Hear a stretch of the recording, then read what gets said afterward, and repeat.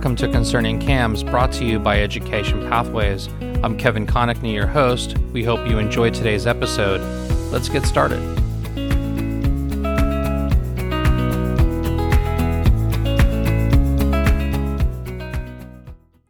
Our topic today is alcohol, food, and beverage, addressing the challenges. I have the pleasure to be here today with attorney Richard DeBost. Richard is partner with the law firm of Godey, Adamczyk, DeBost, and Cross. Welcome, Richard, to Concerning CAMS, and could you please begin by telling us a bit about your background? Sure. Richard DeBost. I'm at the law firm of Godey, Adamczyk, DeBost, and Cross. We're a full-service law firm with a large primary practice in the area of community association law, and that's all I've practiced for 27 years now, is representing community associations in Florida. As we get started today, what are some mistakes associations make with regard to alcohol on the premise of an association? Okay, that is a very good topic, because every community has issues with alcohol in the sense of providing alcohol, promoting groups that provide alcohol, accepting money on an official basis from homeowners to buy alcohol for community events, using association funds to buy alcohol for community association events. All of those are common, it's social, but they have very large legal ramifications, not only by serving alcohol without a liquor license, but also a very significant risk of the liability if someone should leave an event and get into an accident, and then they determine, the lawyer that they hire finds out, well, you were intoxicated. Where did you get it? Oh, I got it at the St. Patrick's Day party that the association put on. They provided free beer. All of those are fraught with significant liability for associations that is often overlooked because everyone's just out to have a good time and no one's really doing anything wrong. But as an association, it creates a larger degree of risk than it should, and there are certain precautions you can take to try to avoid that, and you should. So, I've been in my own condo to, the Christmas party, and there's a big cooler, and I might bring, 3 or 4 beers and put it in there. What are some of the challenges with setting something up like that, where I guess maybe even a minor could come and take the alcohol? Okay, well, number one, and this is the number one rule that an association should follow. And it's not illegal to have a social event on the community property where alcohol is consumed. That's not illegal. Number one, it always must be BYOB. Bring your own beer, bring your own alcohol. The association should not pay for the alcohol. The association should not provide the alcohol. The association should not take any kind of donation or any kind of consideration to provide the alcohol. The alcohol should be provided by the individual. If they want to bring it and put it in the cooler, that's fine. I think if alcohol is served at any time on the community association property, not only the board, but the other adults, just out of moral responsibility and legal responsibility on the association side, if you see minors consuming the alcohol, that needs to stop for several reasons.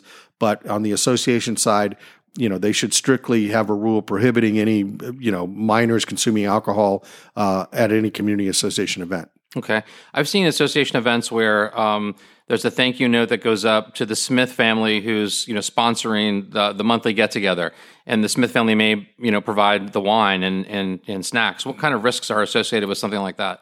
Well, again, as long as the association is not paying for it or providing it, that reduces the association's liability. Now, the Smith family might want to consider whether that legally is a good idea for them to do. My concern is really the association the most. So as long as the association is not involved in providing it, I think, that's where their concern is, reduced. So what are some other things that associations need to think about with regard to alcohol? Liquor license. Okay, the liquor license rules are not invoked a lot against community associations because the alcohol and tobacco arm of the state of Florida does not necessarily go out searching for violations. But if a violation is brought to their attention, they will certainly investigate it. And I've had situations where the association was sponsoring an event. The association had alcohol at the event, and while they weren't give me $1, I'll give you a beer. There was their little deal was that they $5 gets you in the door, and it's all the corned beef and cabbage and beer you can drink. And they got turned into alcohol and tobacco, and they did not have a liquor license. Okay, and now you can get a temporary liquor license. So if the association really wanted to sponsor an event, and in a proper way didn't make it BYOB, if there is a legal way to do that, they have to have a liquor license, and you can get a temporary liquor license. I don't know all the parameters of that, but that's where associations can get into trouble. A side note to that is when I dealt with that with this community that had the alcohol and tobacco people, and I kind of learned a lot here. The investigator told me that, for example, when you go to the spa or the nail salon, and they might say, while you're waiting, we'll give you a glass of wine, and just sit and wait until your turn comes up. That's actually illegal. They need a liquor license because they're providing alcohol. So when you provide alcohol to someone, we go back to that the idea of the Smith family providing the alcohol.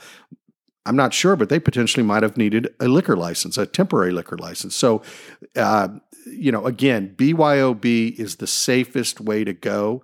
If a group of guys want to pool their money and individuals in the community and bring it, and they all get to share it, that's between them. But on the association side, it's BYOB. On the food side of it, what issues might exist there? Are the associations responsible to make sure that they have proper cooking facilities, that there are sanitary conditions? Is there some liability there?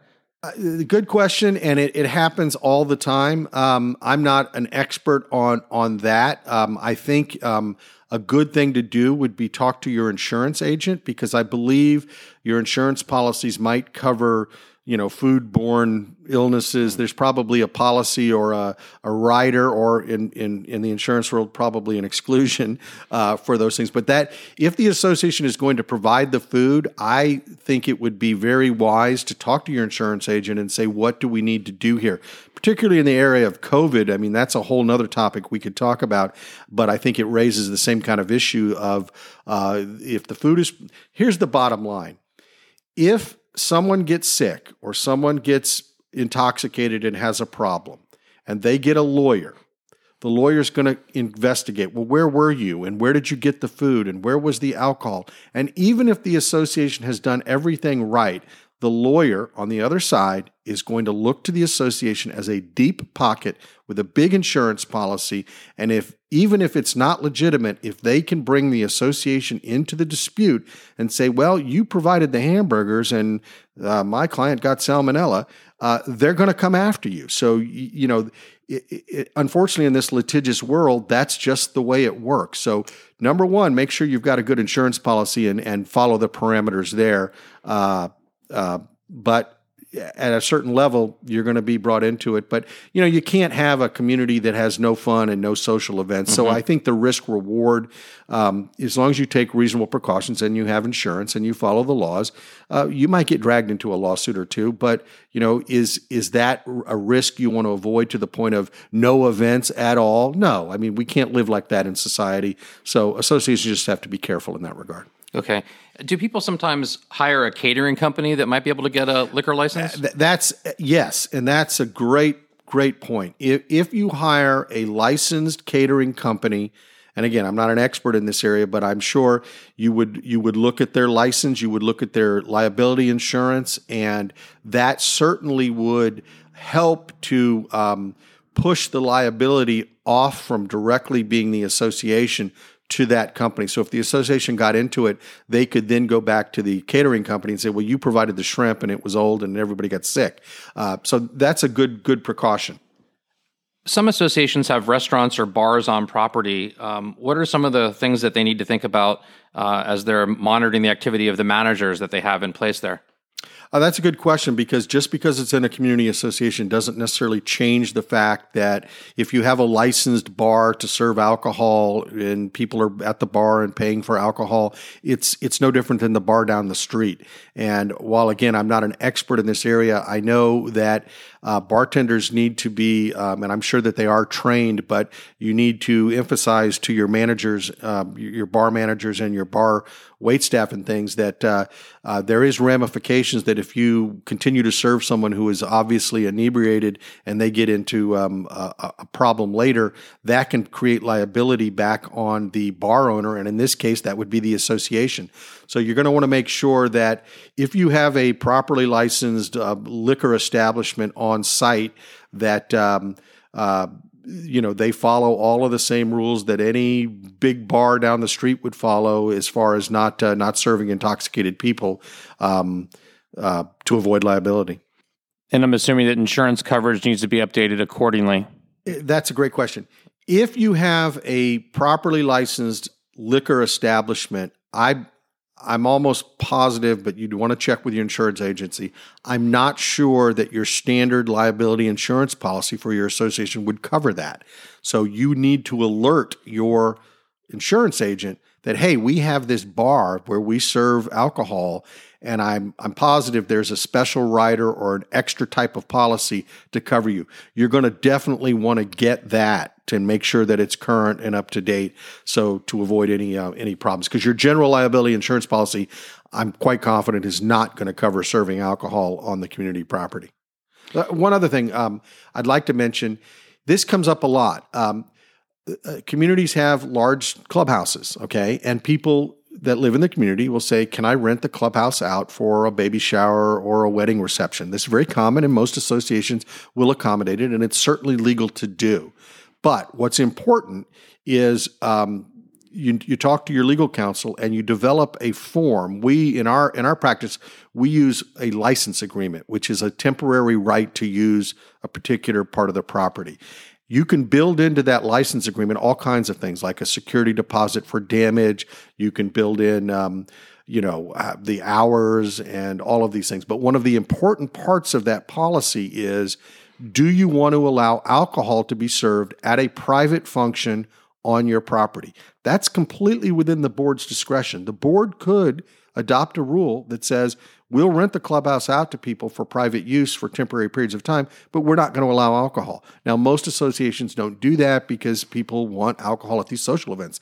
So a very important part of this agreement is a indemnification clause, a disclaimer, and a waiver of liability that basically says, if the homeowner chooses to serve alcohol, they are responsible, as you mentioned before, to monitor the use by minors, that they're completely responsible, that they are indemnifying the association, which means if someone gets drunk at their private event and they decide to sue the association, the individual that rented the area will indemnify the association, which means cover their defense costs. Now, again, all of that is great, and all of that is something you should definitely have to protect you, but indemnification clauses and waivers of liability are not an absolute shield. So the bottom line is, even if you've properly given them the permission to use that area of the community, but you see that they're not following any of the rules, they're letting, there's a bunch of teenagers in there drinking, and the board president walks by and sees the event, you can't just say, oh, well, we're covered because we made them sign an agreement. You did, and that's going to help. But if you see an open and obvious violation of the agreement terms that you rented the place to them for, you need to say, hey, wait a minute, you got kids here drinking beer. Your agreement said you can't do it. So you can't just put your head in the sand and think, well, they signed everything. I'm not saying go spy on the event, but if it's brought to your attention that they're violating these restrictions, you need to enforce the terms of the agreement, which might be, no alcohol to minors would be an important part of it. Is this the concept of a duty to act? Yeah, more or less. I mean, that's a good question. The board has a duty to act when it sees a violation. And that's a whole topic we could talk about on another podcast about the board's duty to enforce the rules. So you can't just say, well, we don't want to enforce that rule. And if the rule is no alcohol at the event and you see it, and that's what the agreement is, you need to enforce it. So yes. Richard, thank you for joining us today on Concerning CAMS to walk us through alcohol, food, and beverage, addressing the challenges. If listeners have additional questions, how can they best reach you or your associates at the law firm of Godia, Damsick, DeBost, and Cross? The easiest way is just go on the web, GADClaw.com. We have a free portal where you can ask questions or make inquiries. We also have a lot of free information on there and a lot of webinars that they can look at. So we're here to help, and good luck. Thank you, Richard. We'll be sure to include this contact information in the episode notes for this podcast.